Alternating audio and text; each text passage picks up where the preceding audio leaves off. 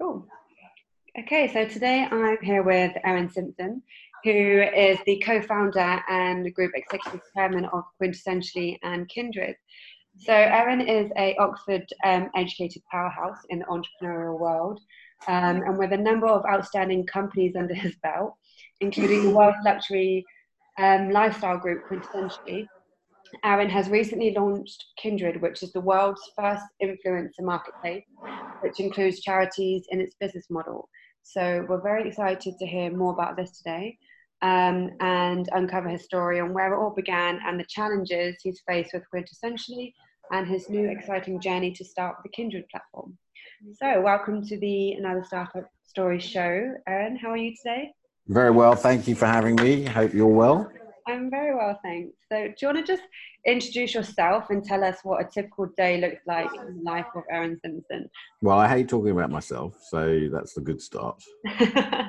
I really do hate it. What happens is I get woken up by one of my two daughters, usually the second daughter because she's 5, and she comes running in and tells me that her clock has turned yellow. And that means that she can wake up. I haven't adjusted it yet, which I should do really, to a more appropriate time. But I am up and out by 7. Feed the dog. The dog goes crazy. We've got a cocker spaniel named Star, who is magic. Really, she's just a lovely dog. And then I probably kiss my wife goodbye, and then off I get into a car, come to work. And work is full on right now because we were about to launch properly. We had a little bit of a beta flavor tester in October of this thing called Kindred that we're doing. And we launch it properly globally on November 1. And it's a tech play, which is new to me. I've invested in lots of these things, but I've never run one. Tech is painful. It's great, but it's painful. In the real world, you can say, paint that wall green. In tech, you say, paint it green. And they go, yes, 3 days later, you can have it. And what color green do you want? And actually, do you prefer purple? Oh, and look, this is in red. Oh, there you go. It's an ever evolving machine. And I don't think you ever, because people are creative and imaginative, I think they go lovely, great ideas all the time. And with tech, it's a never ending piece of string. Whereas in the real world, you can only do so many ideas a day. Yeah, absolutely. What made you want to go into tech? I don't know. Clinical insanity, probably. I did write to my investors the other day saying, if anybody hears the words "I want to do a startup" ever again come out of my lips, shoot me. What made me go into tech? I actually think it would have been impossible to do what Kindred does without it, of course. And I think probably Kindred as a concept has hit a crest of a wave. I'll tell you about Kindred. We basically put brands and influencers together in a marketplace. And whereas most of the world are pushing to people influence-wise, pushing and paying them to post, we don't. We say to people, look, share what you love. So go on our platform, find what you love, and share it with your audience, because your audience sort of know that you're authentic and real, and sharing what you actually do appreciate and actually use or recommend, rather than being paid to do so. And this terrible word, authenticity, has grown in this industry. And I think you'll see a lot more use of words like creators and advocates than you will influence. I think influence will die out as a concept within the next 6 to 12 months. So you essentially call these influencers advocates. What made you decide to kind of, use that word instead? And how do you think Kindred will really shake up the influencer marketing industry and bring back this transparency, honesty, and authenticity? Well, if you're not sharing what you love and you're just sharing stuff that you're paid to share,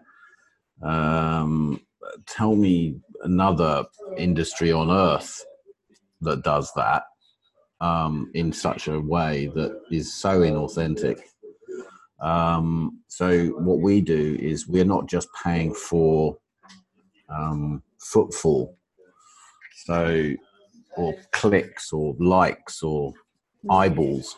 There's certainly a job to be done there for brands. Brands need to be out in the market and get recognition. But ultimately, we are the first real full end-to-end. I mean, we can provide that data. We can provide eyeballs and clicks, etc., or downloads or whatever it is that you require from us. But ultimately, most brands survive because they actually sell something. And selling something is the most important thing to them, because without it, they go under. And retail is in a terrible space right now. So we will probably become the champion of the SME brand that you've never heard of, but would like to discover, particularly ethical brands. But I'm not going to judge. Obviously, we try and get as many brands on board that have a leaning towards giving back or authenticity. Conscious consumer that we're promoting. And I think we will probably become the champion of the small and medium-sized advocates, people that don't do it as a main job, but do it because they enjoy it and have a community of followers that are interested in them. And there are hundreds of millions of them compared to the tiny percentage of people that do it professionally now. And so it's very much, I guess, like you said, including nano influencers and those who really have like a strong passion towards a specific brand and want to be an advocate of that brand, right? Yeah, and brands don't know about them, so they want to discover them. And you can, I mean, I'm not, we have agencies that have onboarded with us, their whole roster of talent, and, we're a friend to the agents. But if they're truthful, they are not going to be making enough money out of nano and micro influencers unless they're dealing with tens of thousands of them, which they're not built for. We're built for that because it's an automatic process. And, everybody loves labeling things like nano and micro, etc. But actually, I just like the word general public. I just like people out there that do this day in, day out. They share photos of their sneakers, or they share photos of their food, or they share an experience that they've had. And hopefully our marketplace will allow them then to make a bit of money doing so, because they can go on and say, hey, I had this great experience. If you do it, you get a discount and I get a commission, which I can share with my favorite charity. Yeah, totally. It's just like a referral system, almost like think about when you first heard about Uber, you would have heard about it from a friend. You wouldn't have downloaded it because you saw, a billboard outside or anything. Yeah. And that's an endless piece of string. So, why my aim is to get anyone who is has social media on the platform, promoting or just recommending things to their friends and making a bit of money for potentially charity or themselves doing it. And so I guess what I find really interesting about the Kindred platform is that you work with advocates, influencers and brands, and essentially Kindred are the middlemen, but then you also have the overarching charities. So can you tell us a bit more about how important is it for modern day businesses to bring about change for good and also to give back to society? Oh, well, I mean, my generation probably is the worst generation in history to, consume. And consumption went to crazy levels. And I think, when I sat down and thought about this model, I thought the apps, and I've always loved the Ben and Jerry's example of that they give 5% of their net profits to charity, right? Sorry. They are, and they probably don't shout about it a lot, actually. But I just read about that about 10 years ago. And then I thought, and it's always stuck in my head. And then I thought, well, can we come up with a solution that allows every brand on earth, anyone, to donate to charity? right? And allows their consumers to do the same thing. And so if you can get both sides, and let's take, for instance, Amazon, which has Amazon Smile, they're making it quite complicated for you to give back. You have to reopen a new account under Amazon Smile. Yeah. And they only give 0.5% of the total purchase price, right? What I'm doing is allowing you to decide if you make a commission or not. So, i.e., if you're a reseller on Amazon, you're making 30%, how much of that you give back. Rather than being prescriptive, I'm giving all the power to you as a consumer. Mm-hmm. And hopefully the word conscious consumer becomes more relevant here, because every transaction has at least 1% going to charity. All right? Yeah. And you know, for me, Amazon in the UK raised £1.6 million last year, of probably several billion pounds worth of business. We want to raise several hundred millions of pounds of trade on our site for charity and move the needle. Yeah, wow. Okay, that's really exciting. And so if I'm a brand or an advocate or anyone that, you know, just uses social media or wants to get involved, or even a charity, where can we find out more information about Kindred? Oh, well, it's kindred.co. Go there. I think it's self-explanatory. If any of your listeners have a feedback on it and don't understand it, then they should email you. Yeah, they should. So the app is now live and ready to download, right? Yeah. It's in a big refresh, and it will be the best it's ever been next week. Well, you know, end of October.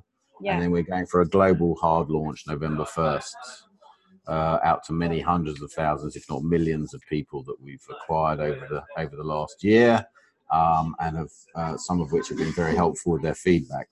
And then we've got some big global campaigns to really push it out with very big businesses that have large audiences that want to be involved in this project, which is great, which is what Quintessentially gave me, was the sort of ability to access some of those big corporations. And what kind of brands have you got on board so far? Yeah, so we are without doubt going to be the champion of the SME, right? Mm-hmm. So we've got wonderful brands that are, you know, I've actually got a bracelet on from a brand, Oma, and I bought this for $30, and it buys an acre of the Amazonian rainforest. Wow. Let's see. That's I bought 2 of them. Oh, cute. I love it. And they're on our site. So, you know, and obviously you can give back. They obviously offer commission on selling, but I also gave it back, and I gave it back to them. So the commission they pay me, I gave back to them. Through to, you know, everything like the fragrance shop, or Charlotte Tilbury's coming on, and we've got Cult Beauty coming on, MAC Cosmetics is coming on. You know, it's an endless. Lacoste is coming on at some point. Hundreds of brands. And the bigger the brand, obviously, the more nervous they are. But once they see it, they'll adopt it, because they're going to have to, ultimately, because their brands are going to have to be not just paying lip service to things like, you know, Breast Cancer Awareness Month. They actually have to be part of that communities in which they serve. Yeah, totally. And it's just about getting one brand on board, and then another and another, and it's a win-win situation for the brand, the advocate, and the charity. So zero risk. Yeah, exactly. Zero risk. You're consuming anyway. Why don't you consume in a good way? In a conscious way. And I think, people are starting to become a lot more conscious of that. Well, they have to be, yeah. And also, I don't want to encourage consumption, but if you are going to consume, you might as well consume through us. Exactly. Very exciting. Well, we're looking forward to the big Kindred launch and finding out about more fireworks. Yeah.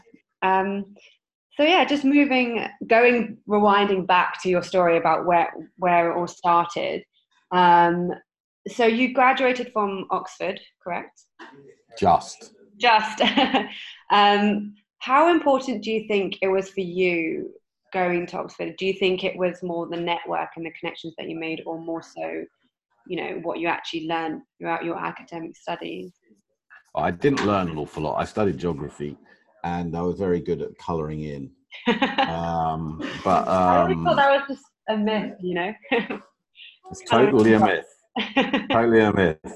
I sort of worked out where the green bits were and where the blue bits were. But ultimately, I'm not a professional networker. I know there are people out there that professionally network, but Oxford is like any university. I was conscious for some of it, drunk for most of it, and enjoyed myself endlessly. I actually created something called the Oxford and Cambridge Shakespeare Festival, which still runs today. Oh, wow. And many a story about that.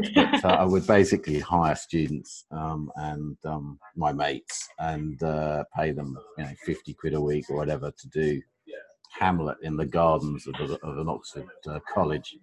I did very well. I used to collect and go out every night on the profits. But one night I actually found £8,000 under a book that I'd forgotten about. But anyway, oh my God, it's a long story. And it's great because obviously keep up with a lot of those guys. As you get older, they get into better positions in life. But I never really asked them for anything. They never asked them. Actually, they do ask me for a lot of things because I know quite a few people in restaurants and clubs and stuff. But my business on the other side, which quintessentially was all about connections and connectivity and relationships. And I'm very proud of that business. We grew it from nothing with very relatively little investment into a several hundreds of millions of pounds sort of turnover business, and it's in 80 countries. So So for those of you who don't know what quintessentially is, so essentially your motto is making the inaccessible accessible for the time poor but cash rich, right? And am I right in saying that you have members such as like Madonna and Richard Branson and P. Diddy? Perhaps. So essentially it's providing a concierge service to these celebrities. So after a degree in geography at Oxford, you went into film and production, and you were working with Elton John. And so tell us how you made this transition to start quintessentially. Like you said, you started from nothing. Tell us about this transition phase. I worked for a guy called Nick Howell first that did Scala Productions, and Scala produced things like Mona Lisa, Interview with the Vampire, Crying Game, massively successful, terrible running business, but massively successful film producer. And I think still has 2 or 3 of the largest hits in the world, not in the world, in the UK under his belt. Wow. And then Elton John's Rocket Pictures headhunted me to go and work there because I was the head of development. And in fact, when I left Oxford and went straight into Scala, they basically threw a script at me and said, shall we make it? And the script was actually something called Fever Pitch, which was a Nick Hornby book on the Arsenal Football Club championship win. And I said, yes, they should. And it went on to be one of the biggest hits. But then it was a bit of a no-brainer because it was Nick Hornby, author, and it was a great, Colin Firth was attached to it. And then I went and worked for Elton. And actually the idea for Quintessentially came from Elton because one Christmas he gave me 150 grand in cash to go and buy some presents for his Christmas. I was invited to the dinner, but he said, I haven't got time, can you nip out and buy presents? So I had to go and buy presents for people like Liz Hurley and Hugh Grant and all that sort of stuff. And what did you get them? Jewelry, earrings, watches, that type of thing. And I came back and I gave him change. I gave him like 30,000 quid of change. And he was just like, what are you doing? He was like, what are you doing? And then from that, I thought, okay, rich people don't have time, but they have a lot of money. So I created Quintessentially. Wow. And I had my business partner from Oxford, a guy called Paul Drummond, who was more the legal brains, more operational, and Ben was more the sort of face of it. And I was the backroom boy. You were the what, sorry? Backroom boy. The backroom boy. I dealt with the post. So speaking about your other business partners, Paul and Ben, Mm-hmm. like looking back, how did you know that you wanted to work with these guys? And what kind of advice can you give to entrepreneurs looking for business partners? Yeah, really good questions. No idea if I wanted to work with them or not. You sort of discover that. I think I've done Kindred obviously within a team, and it's a really good team, a very strong team. But I decided not to have a full partner in Kindred because I think I've got all the skill sets I need within the group that I've currently built with the team. But what do I think about what you should look for? That should absolutely be complementary skill sets. Mm. So if you're not a detailed person, find a detailed person. If you're not a numbers person, I mean, it's obvious stuff, right? But people often find the same person because they like the reflection. Yeah, agree. Don't find a person that annoys you because they do stuff. Or find, actually, the best tip is probably find people who make you more energized and make you look good. brighter and faster and more creative, maybe, or whatever your skill sets is. Find the opposite. Yeah, I agree. Someone to match your weaknesses. Yeah, 100%. It's quite tough because you're attracted to people similar to yourself. Yeah, rather it's than human nature to do, right? Yeah. Yeah, totally. So obviously find people who not, Mm. And then I would always structure deals in your first business, as long as it's you feel as though you're equal partners. Never structure it in a way that it makes people feel like less is more. And I would always go into a relationship where you say, look, if you leave this partnership, you give it back, or most of it back, because if we take it forward, you're obviously not participating at that level. Yeah. But when I started my business, equity participation wasn't sophisticated like it is now. People very rarely owned equity in the businesses that they did. Owners were owners. And there weren't the sort of, there were absolutely not the amount of transactions there are now. Companies buying companies and selling companies. It really was a different era. Mm-hmm. You remember, we hardly had mobile phones. I sound really old. Hardly had mobile phones, and the internet didn't exist. It's crazy. Yeah. But so the world is accelerated. Yeah, absolutely. Can you actually remember what was the biggest challenge when you were first getting Quintessentially off the ground? Getting brands on board. Yeah. Full circle. Deja vu. Yeah. And they haven't grown up very much. I think retail's in a very serious place at the moment. I think retail is, having dealt with retailers again recently, they all get it. They all want to do it. They just don't have they are run by tech. And tech, I think tech has a role, but it needs to be commercial. And I think if you have a commercial tech product department, you've won, because they're thinking about the whole picture, not just their coding. Yeah. So you mean to say that the tech world and the commercial world aren't necessarily on the same page? No, and also they work in opposition a lot of the time. Mm-hmm. Yeah. That's a friction. It could be a positive friction or a negative friction. I think people who get it right are those that are very much about throwing pasta against the wall and seeing what sticks and what doesn't. Yeah. And that may be why Facebook's been so successful, because it's driven by a commercially tech-driven guy. Mm-hmm.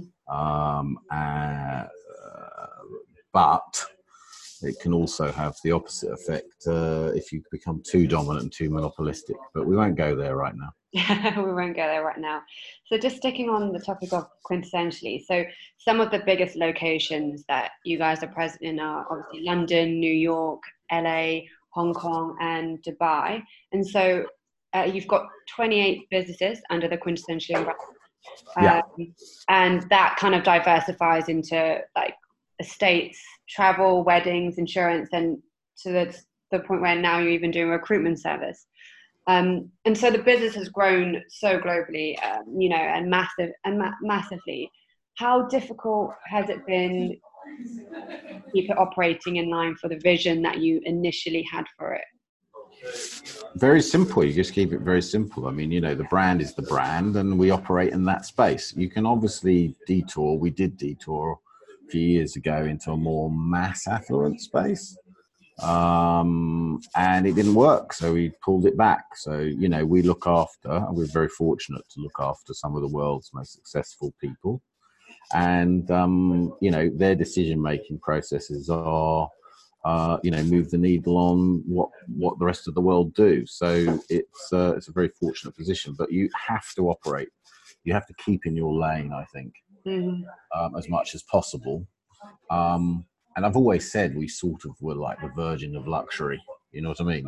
We dealt with the high end of super high net worth and high net worth audience, which is around a 30 or 40 million person addressable market worldwide. If you take the sort of stats around billionaires, there are around 2,000 of them, give or take, in the world. It's tiny. Wow. But if you take people with 100 million to a billion, then you're looking at an addressable market of around 3 or 4 million. And then we probably are most successful in the sort of 50 to 500 market, which is around 40 million. Wow. Not a lot of people, if you think about it, but we have a large percentage of them. So it's quite significant power to purchase, products and services through. So we're like one of the largest, if not the largest, buyer of Four Seasons hotel rooms on earth, etc. It's grown quite successfully in that niche area. Yeah, absolutely. And speaking of niches, how important do you think it is to, have a niche solution to provide for a specific problem? I guess if I'm looking to start a business and I have an idea, what would be the thought process in actually going forward with it? And what kind of signs do you think you need to look for, which tells you, like, look, this is not going to be viable, Oh, that's a really, really, really difficult question because, when I invest in businesses, what I look for first is two things: people and timing. Great ideas have been out of their time. They always say, don't build golf courses, buy them. And a lot of companies build the golf course and then, oh dear, they forgot about the membership to keep it going. So great ideas often are timed wrong. That's why I think Kindred we've luckily timed it perfectly. I think that's through luck and flaw rather than actual luck. But the timing is right. People don't like influencers, and we need to change that. Okay. And we need to measure them. So that's why Kindred, I think, timing is right. People, you have to trust people, and the way you trust people is to by recommendation, obviously, or people saying they know that person and they trust that person, or through experience. So it's a known fact that luckily 40 to 50-year-old entrepreneurs are something like 3 times more likely to succeed in a startup environment than the 20-something. And the only difference is experience. So I can see clouds on horizon way ahead of someone who potentially is doing it for the first time, because I've done it before and I've luckily lived through it. So failure is actually success in a way. Yeah, totally. I 100% agree. Sound like a LinkedIn article now. And then the third and final factor is the idea. So if you've got the 2 first things, I would assume your idea is probably on the button. Yeah. Because you can't have a bad idea at the right time with the wrong people. You understand? Yeah, totally. So I assume if you're the right person, you've got you're bright and clever and smart enough to smell an idea will work. And I meet young entrepreneurs with all the energy on earth. And luckily I've got that sort of brain that can see in a business idea, and within a couple of minutes I can sort of hone in on their major problems, where the funnel, blockages are. And if they can solve those in front of me in 2 minutes, then I'll invest in them. If not, they'll never solve them. So it's almost about investing in the people, and not even necessarily the idea, but the people come before everything. If you came to me with an idea, you've thought it through. And I think there was a period where any idea was backed. They'd find money anywhere. I also think there has to be, and I'm not down on people at all. I would never, ever question anyone's ability to do it. But not everyone's an entrepreneur.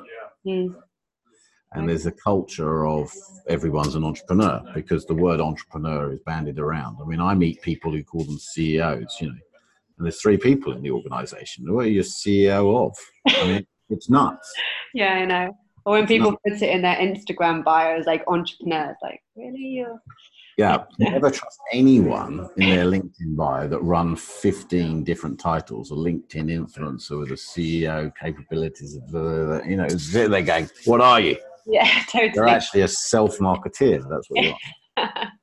And in the age of narcissistic selfies, you have to be super careful. Yeah. Because people live a life they think they already deserve. Yeah. So, yeah. No, go ahead. Yeah, so one is like a domino. So one feeds onto the other. So those are the 3 factors I look for. And I've invested in businesses that have the timing right, the people right, and the idea right, and they still fail. And it's just really odd. Some things hit, some things don't. And it's nothing to do with any of those 3 factors that I've outlined. It could just be Brexit happened, or macro level economic changes, like Black Thursday, whatever it was, Friday, whatever it was. I can't remember now. It's so long ago. It just happened and it blew it up. And people started to pull their capital out, and it was impossible to raise, but it was a great idea and it was working. And, that's that. And that's always around the corner. And there's someone who's lived through 2 of those, in 2001 and 2008, you're always thinking, when's the next big turn? I think it's coming quite soon as well. But I think Kindred solves a lot of those issues for people, because it gives them an access to a new revenue stream, a new income stream, especially low earners, low pay people. Absolutely. And so, everyday people can get involved, which is what is really exciting. What do you envision for Kindred for the next 5 years, and how do you think this will impact society and culture? Well, I don't know. I mean, I wouldn't be as bold to say that it will have a deep cultural impact, but I do think it will make people think about how they consume. And I hope what would happen, my real aim, is that as you're on the Amazon app and you're about to buy, I don't know, your latest gym kit, you think, hang on a second, let me just check this on Kindred, because you know what? I may be able to give 10% of the value of this back to my favorite charity, and it's cheaper. Yeah, and you get discount. You get a discount. And I'm dealing directly with the brand. And I'm not making someone extremely rich who has given very, very, very, very little percentage of his net wealth back to society in which he takes. Absolutely. Love it. Okay, a couple more questions before we start to wrap this up. What does your morning routine look like?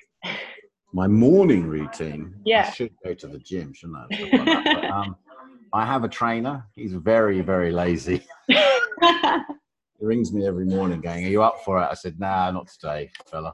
But I will get back into it. My morning, as I say, 6:30, then I'm 7. I'm in a car by 7:15. I do a load of work on the way in, and then here, meetings, doing all that sort of stuff.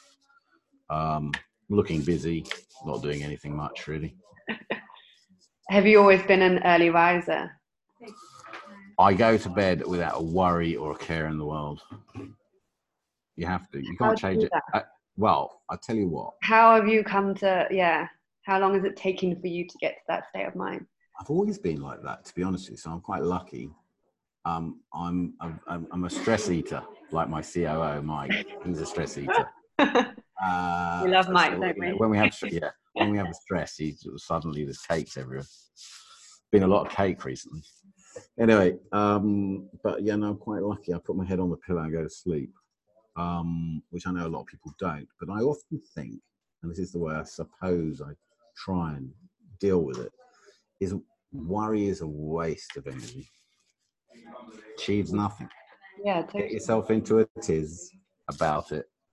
Achieves what? When you look back and you think about all the times you've been in a tiz about stuff, does it change the direction or the course of where you're going? No. All it does is make yourself feel ill, not good, and it's horrible. So think about it from a different way. Every second you spend worrying about something is a second that you're not doing something positive about it. And you can't do anything when you're asleep, by the way. And you certainly can't do anything about it when you're looking at the ceiling at 4 a.m. going, oh my God, what if this happens? Overthinking, yeah. Yeah. But how do you think people can, like, what tools and resources do you think people can use and apply to stop overthinking and worrying?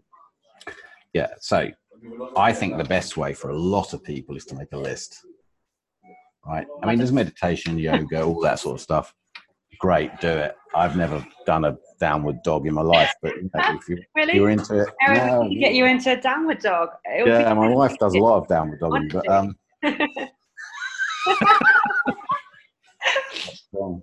anyway, your listeners will love that. Kindred.co. But for me, make a list and go, right. If you are a list type, in fact, actually, people who don't make lists are often list types. So I often say to people, you've got a pen and paper. So write a list of what's worrying you, and next to it, write a list of what you think you should do about it. And you know what? You may have a good night's sleep because you actually look at it on paper. Yeah. Where's the world coming to an end? And I'd often think that's a lost skill because people are obviously on their phones or on but write it down. And actually, when you look at the list, you go, actually, you know what? I can solve that by doing that. And I'm not worrying about it now because it's in a list. It's so weird that you say that because your worries down a list. You suddenly think, actually. Yeah, it's so weird that you say that because every morning I journal a lot and I've been doing it since about 3-4 years now, and it's like totally changed my life. And by journaling, it's not like a dear diary, it's like I have this book where I write down like my thoughts, my fears, my business ideas, like anything that comes to my head, I write it down. And it's almost like just the act of emptying your thoughts and your processes onto paper is so rewarding and 100%. Really therapeutic. So yeah, of course. And I think it makes you.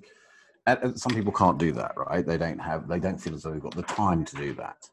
But make a little bit of time, 5 minutes. Also, 5 minutes. If you've got an incredibly creative brain. So I just had this recently with Paul Buck, who's our commercial director. And he said, I'm not sleeping very well at the moment. I said, why? And he goes, my brain's buzzing. So the other tip is, if at night, late at night, you're having lots of ideas, your actual concern is that you forget them. Yeah. Not that you're having. I get that. Yeah. So just wake up, jot them down, and you'll sleep soundly. Yeah. Because you wake up in the morning and go, oh yeah, that was a great idea. It's simple, but people just don't do it. So they stress about forgetting it. Yeah, totally. Instead, just 10 seconds, wake up, write the key word down, and then go to bed soundly. And in the morning, you've remembered the idea because your brain relaxed. It's all about relaxing your brain from itself. Yeah, totally. Yeah? I've had ideas which I've written in books like 2 years ago, and they've only just come to fruition 2 years later. It's crazy. Yeah, and that's exactly what, and not to over publicize Kindred, but that's exactly what has happened to me. I've joined dots from 5 years ago. No, I don't write anything down, so I don't even take my own advice. But I've got one of those brains that can create lists. But I have connected dots and people and ideas that have all come to fruition in Kindred. And I think a lot of people, intuition, listen to your gut. Listen to your gut. How do you respond to your gut reaction to things? Listen to it, because it's everything from people to places to ideas to everything. And if you feel comfortable and there's no reaction, you're probably on the right path. If you're starting to push against things and stress and worry, maybe you're on the wrong path. I agree. I think when you start to get anxiety, that's kind of like your head and heart is like going in a direction. Yeah, 100%. Yeah, it's really powerful, and people don't listen to it. Yeah, really, really. And I've started to listen to it really closely now. So. Yeah, same. I agree.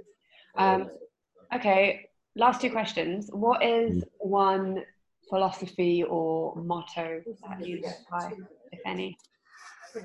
I love people who live by mottos. I don't really have a motto because I think life's a bit more complicated than that. But if anything, okay, let me rephrase it. If you could have a billboard with your name underneath, what would you have said on there? Oh God, this is about talking about myself, right? Well, what would you want to share out to the world? He told you he wasn't ill. No, it's a classic one. What would I want to say? I would say, actually, do you know what? I would say the important things of the life are those that are closest to you. I love that. Good.